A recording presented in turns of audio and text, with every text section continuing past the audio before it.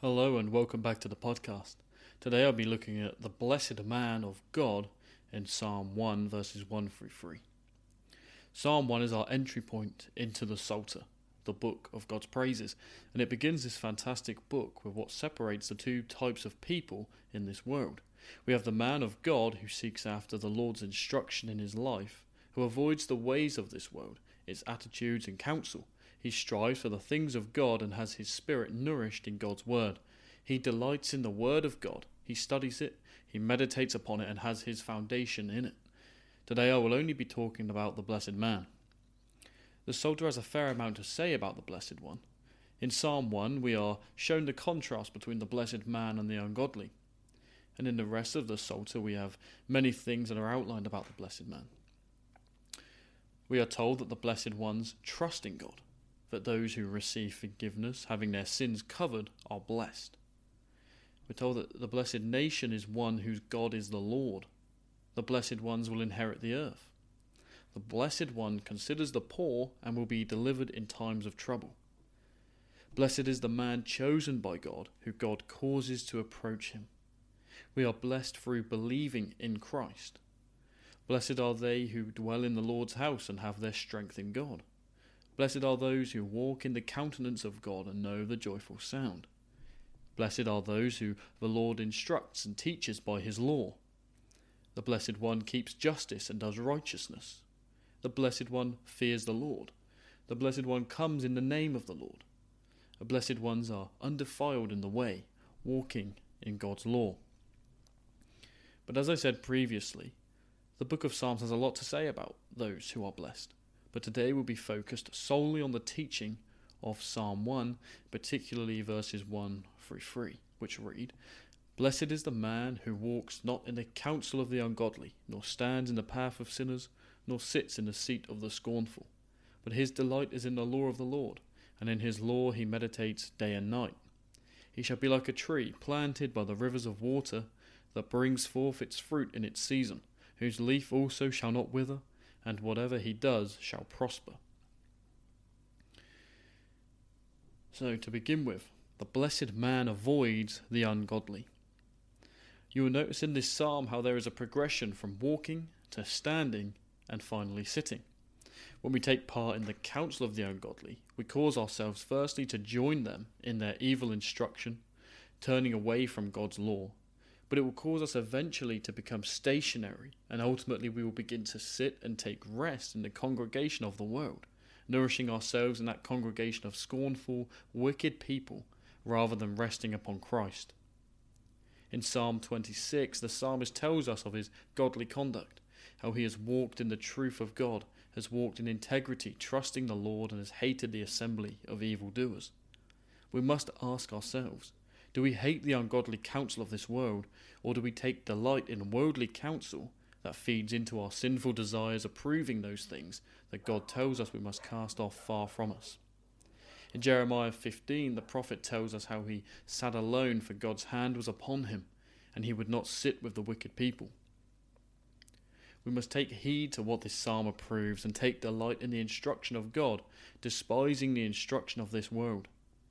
So let us pray on the psalmist's words in Psalm 119. "Lord, make me walk in the path of your commandments, for I delight in it." But which path will we stand in? The path of sinners or the path of the just?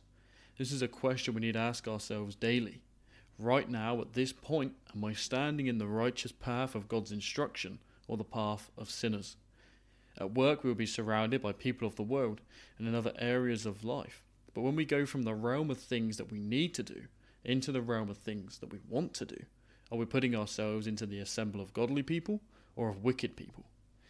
We must protect ourselves.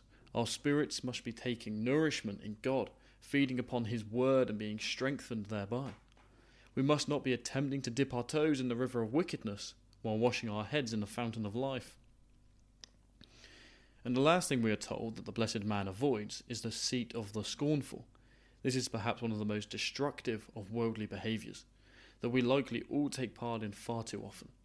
It does not seem so bad on the surface, after all it's not harming anybody, but what does the Apostle Paul say when talking about sitting around in idleness? 1 Timothy 5:13. And besides, they learn to be idle, wandering about from house to house, and not only idle but also gossips and busybodies, saying things which they ought not. This seat of idleness breeds in us a spirit of gossip, slander, and scornfulness. The psalmist in Psalm 50 tells us that these people give their mouths to evil and their tongues frame deceit. They sit and speak against their own brother. Our minds inactively brew up thoughts of wickedness against those around us. We must stay actively abiding in the Word of God upon His instruction, treating those around us with love and understanding, and not fall into this trap of sitting in the assembly of evildoers, thereby resting in sin. And we move with the psalmist from what the Blessed One avoids unto what he actively does, beginning with delighting in the law of God. Law would be better rendered the instruction of the Lord. It is not to single out the 10 Commandments or a particular set of rules, but a blanket statement for all of God's instruction towards man. So do we delight in this instruction? Do we find it to be the true, holy words from God Himself? Are the Scriptures a light unto our souls, or are they some irrelevant words that we just glaze over in church? See, the author of Hebrews said concerning the Word of God, "For the Word of God is living and powerful, and sharper than any two-edged sword, piercing even to the division of soul and spirit and of joints and marrow, and is a discerner of the thoughts and intents of the heart." The Apostle James said that of his own will God brought us forth by the word of truth, that we might be a kind of first fruits of His creatures. The Word of God is alive, it is powerful and gives nourishment and strength unto our spirits. The Word of God is inerrant and infallible, it carries nothing but truth in its pages. We must look at these Scriptures and delight in their magisterial content. So the Scriptures not only inform us of our faith, but they inform us of who we truly are and who God truly is. In Romans 3 we are told that none of us are righteous. In Genesis 8 we are told that man's heart is evil from his youth. This humbling truth of mankind is evident when we look at the world around us and truly inquire of our own selves. But what does it tell us of God's response to this truth? That He gave His only begotten Son, that whoever believes in Him should not perish but have everlasting life. This is something we have no choice but to delight in. The grace of God is beyond our comprehension and fully deserving of our praise and adoration. On this instruction, the blessed man meditates day and night. How do you meditate on this instruction? Do you read the Word and pray about its contents, fixing specifically on the developed themes of what you have read? Do you take notes and deeply study its contents? There are a few ways in which we can meditate on this divine Word, and all those ways should be encouraged. Let us pray over the Word. Let us sing the Psalms. Let us study each book and chapter. Let us memorize its verses and praise God in its truth. Let us so saturate ourselves with the Word of God that we can do nothing but reverberate its truth to those around us as wandering biblical echo chambers. And finally, the Blessed One shall be like a tree planted by the rivers of water. Let's refresh our minds with a statement of Christ to the woman at the well. Jesus answered and said to her, "If you knew the gift of God, and who it is who says to you, 'Give me a drink,' you would have asked Him, and He would have given you living water."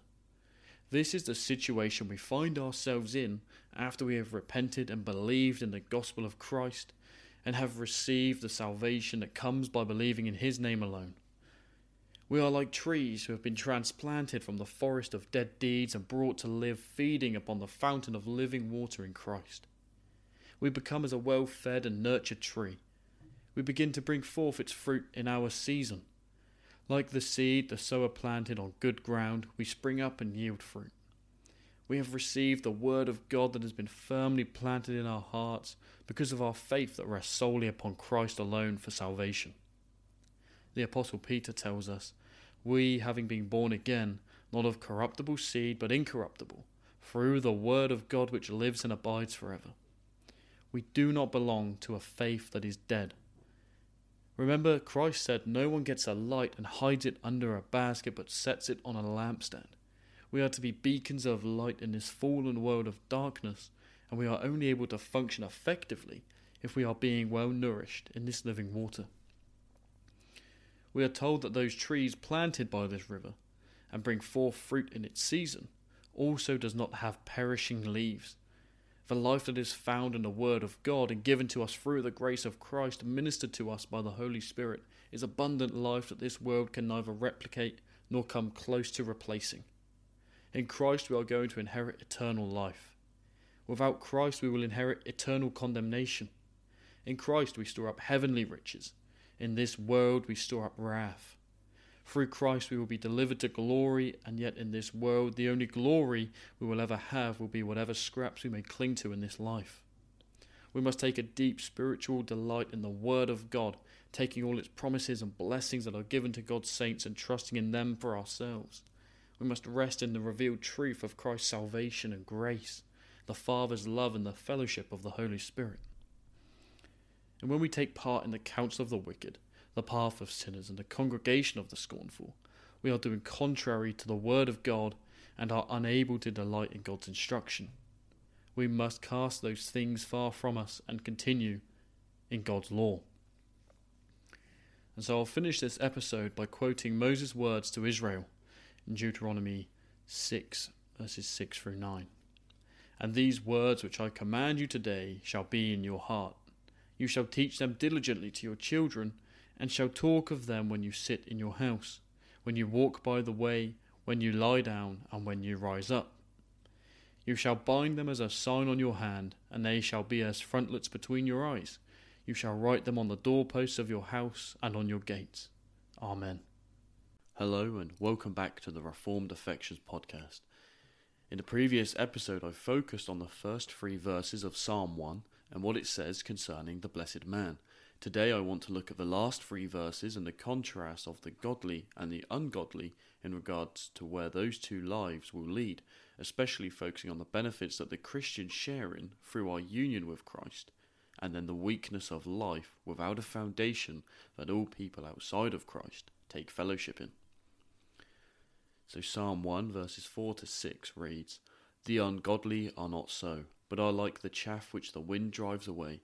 Therefore the ungodly shall not stand in the judgment, nor sinners in the congregation of the righteous. For the Lord knows the way of the righteous, but the way of the ungodly shall perish. So when speaking about the ungodly people of this world, the Psalter uses the image of chaff to explain how their lack of a firm foundation leaves them to be as chaff before the wind. The wind drives the chaff out with ease. Proverbs 10:25 tells us that when the whirlwind passes by, the wicked is no more, but the righteous has an everlasting foundation. The ungodly and the godly will not both be driven by the wind. The righteous have their root, their foundation, in God. We cannot be cast to and fro because we have become like a tree firmly planted beside the rivers of water. When God unleashes his judgment upon mankind, we will stand in that righteous judgment because we cling solely to Christ. Like the old hymn, nothing in my hands I bring, simply to the cross I cling. Upon judgment, will you be found clinging to Christ and the salvation that he has granted us, or will you be as chaff without foundation and holding nothing but your sin in your hands, awaiting the wrath of God? Proverbs 12:3 restates the truth that a man is not established by wickedness, and that the root of the righteous cannot be moved. By acting in wickedness and sin, we do not cause ourselves to plant ourselves firmly to withstand God's judgment. Rather, we plant ourselves in the firing line of his wrath. Christ said in Matthew 7:24 that whoever hears his sayings and does them, he will liken him to a wise man who has built his house on the rock. That when the rain and floods came with the mighty winds, the house did not fall because it was founded on the rock. If we are going to withstand the righteous judgment of God, let us be found with Christ as our foundation, our Redeemer and Lord. Or else, as Job said, we will be like the chaff carried away in the storm. So on top of this metaphor of the chaff driven by wind, the Bible also employs the metaphor of stubble devoured by fire. In Isaiah 5:24, the prophet says that, therefore, as the fire devours the stubble and the flame consumes the chaff, so their root will be as rottenness and their blossom will ascend like dust. because they have rejected the law of the Lord of hosts and despised the word of the Holy One of Israel. Both metaphors drive home this reality of those without Christ are without righteousness that will save them on the day of judgment, and will be driven by the wind, devoured by the fire. The ungodly shall not stand in the judgment. God's justice must be and will be poured out upon all sin. He cannot bypass his justice and continue to be a holy, righteous God. Job says in Job chapter 8 verse 3, "Does God subvert judgment, or does the Almighty pervert justice?" God created mankind and is the sovereign ruler over all things. His law has been established and his law will be upheld. If we break any of the laws of God, we become liable for the corresponding punishment. And the scripture tells us that the punishment of sin is death. And it also tells us that we have all sinned and fallen short of the glory of God. The biblical witness is overwhelming in defense of the fact that we all truly and justly deserve the wrath of God because of our sin. Thus, it's not surprising to find out through the psalmist's words that the ungodly will not stand in judgment. Romans 4:5 highlights the gracious kindness of God, instructing us that to him who does not work but believes on him who justifies the ungodly, his faith is accounted for righteousness. This means that we do not become righteous and enter into God's glory by turning from sin and fulfilling the law only, but by placing our full trust and faith in Jesus Christ alone, who is fully able to save us from our sin. Remember that Job said, God does not subvert or pervert his justice. Our sin demanded God to punish us, but in his loving mercy and grace, he gave to us his only begotten Son to die for us on the cross, taking the punishment that we deserved upon himself, and thereby freeing us from the curse of the law and giving us righteous standing before God in judgment.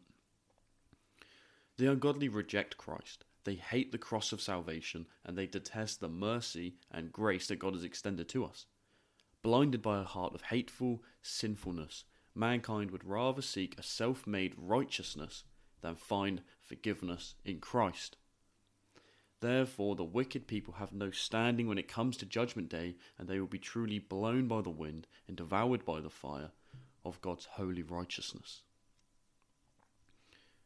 The psalm posits two different congregations, the one of the righteous, in which the wicked have no place, and the assembly of sinners that the blessed ones avoid. They are complete opposites of one another, delighting in different things and participating in polar opposite actions. The wicked assembly walks in ungodly counsel. They walk in the broad path of destruction and assembles together in the seat of scornfulness. And what are these individual actions? I think best to consider the ungodly counsel mainly in light of what I have previously spoken about. The godly counsel is to heed the commands of Christ and walk in his instruction. So the ungodly counsel would be to mock that counsel and despise it, walking after the desires of our own hearts rather than godliness. Psalm chapter 10 verse 3 states that the wicked boasts of his heart's desire. He blesses the greedy and renounces the Lord. Our hearts are deceitful and wicked without God's grace. So to walk after these desires is to walk contrary to God's instruction, which is the blessed man's delight. Walking in that broad path of destruction is far easier said than avoided. It's the path that by nature we all desire and favour over against the narrow path of salvation. Christ said in Matthew 7:13 that wide is the gate and broad is the way that leads to destruction. This path is easily found, and we need only look around ourselves in our own lives and those who are around us, and we'll see the multitudes of people who walk in this way of wickedness, going completely contrary to morality. At every turn, they detest the instruction of God, and they turn to the desires of their own hearts. Christ said concerning the path of the righteous that narrow is the gate and difficult is the way which leads to life. So take heart in your own journey on the narrow path, knowing that every Christian struggles in the forsaking of the old life and the natural desires we are always so drawn towards. We need to remind ourselves that we have been freed from our sin to now live to righteousness by the power of God. And if you're currently on that path of destruction, The only way off of it is to forsake your sinful ways and to turn to Christ, seeking his grace and find salvation. So if you're on that path, please jump off of it. Go and turn to Christ, seek him, seek his grace, and find his salvation, and place your faith and your trust completely in him alone. Otherwise you will not stand in that day of judgment. It is God who establishes us on the narrow path. He takes us from the wide path of destruction and helps us out of that dark place to let us on our way in his narrow path. In Psalm 40 verse 2, the psalmist states this truth in these words: "He also brought me up out of a horrible pit, out of the miry clay, and set my feet upon a rock, and established my steps." God hears our pleas for his salvation and moves us from that path of death to the path of life. It is God who establishes this way of righteousness. Mankind does not establish. We actively by nature do not want this path to life, as it means humbling ourselves and acknowledging that we are not capable on our own to accomplish this. In today's world, it is weak to call for help. Weak to be unable to do something of our own wisdom, of our own power. But God says, do not be ashamed of your weaknesses to save yourselves, but do not be too proud to find my salvation either.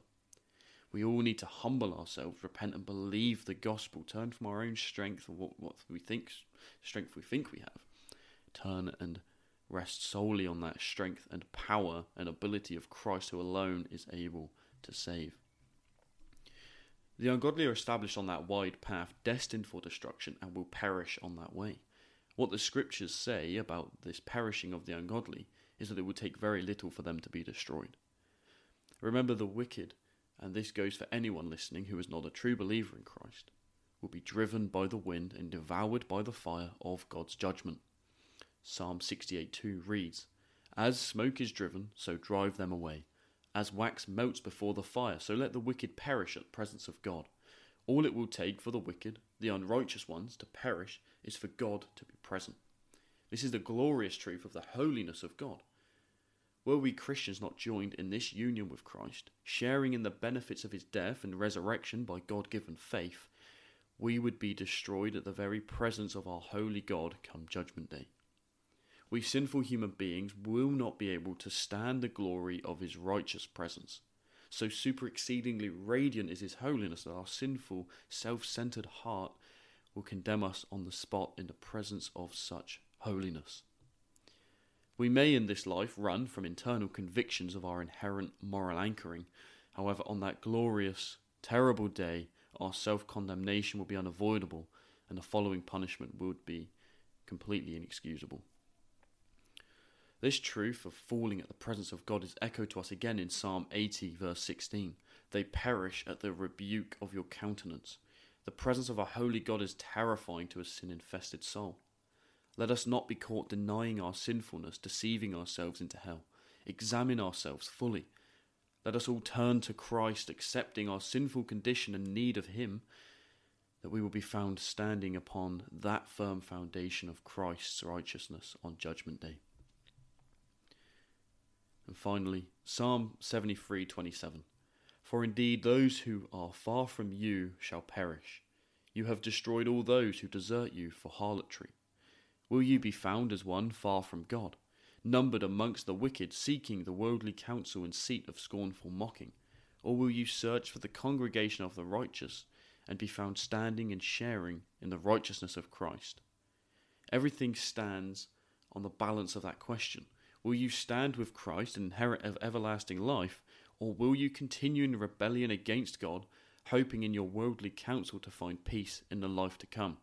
Or have you so hardened your heart as to believe that this world is all that there is in our human existence, and be found wailing in the punishment you deserve after a life of sin?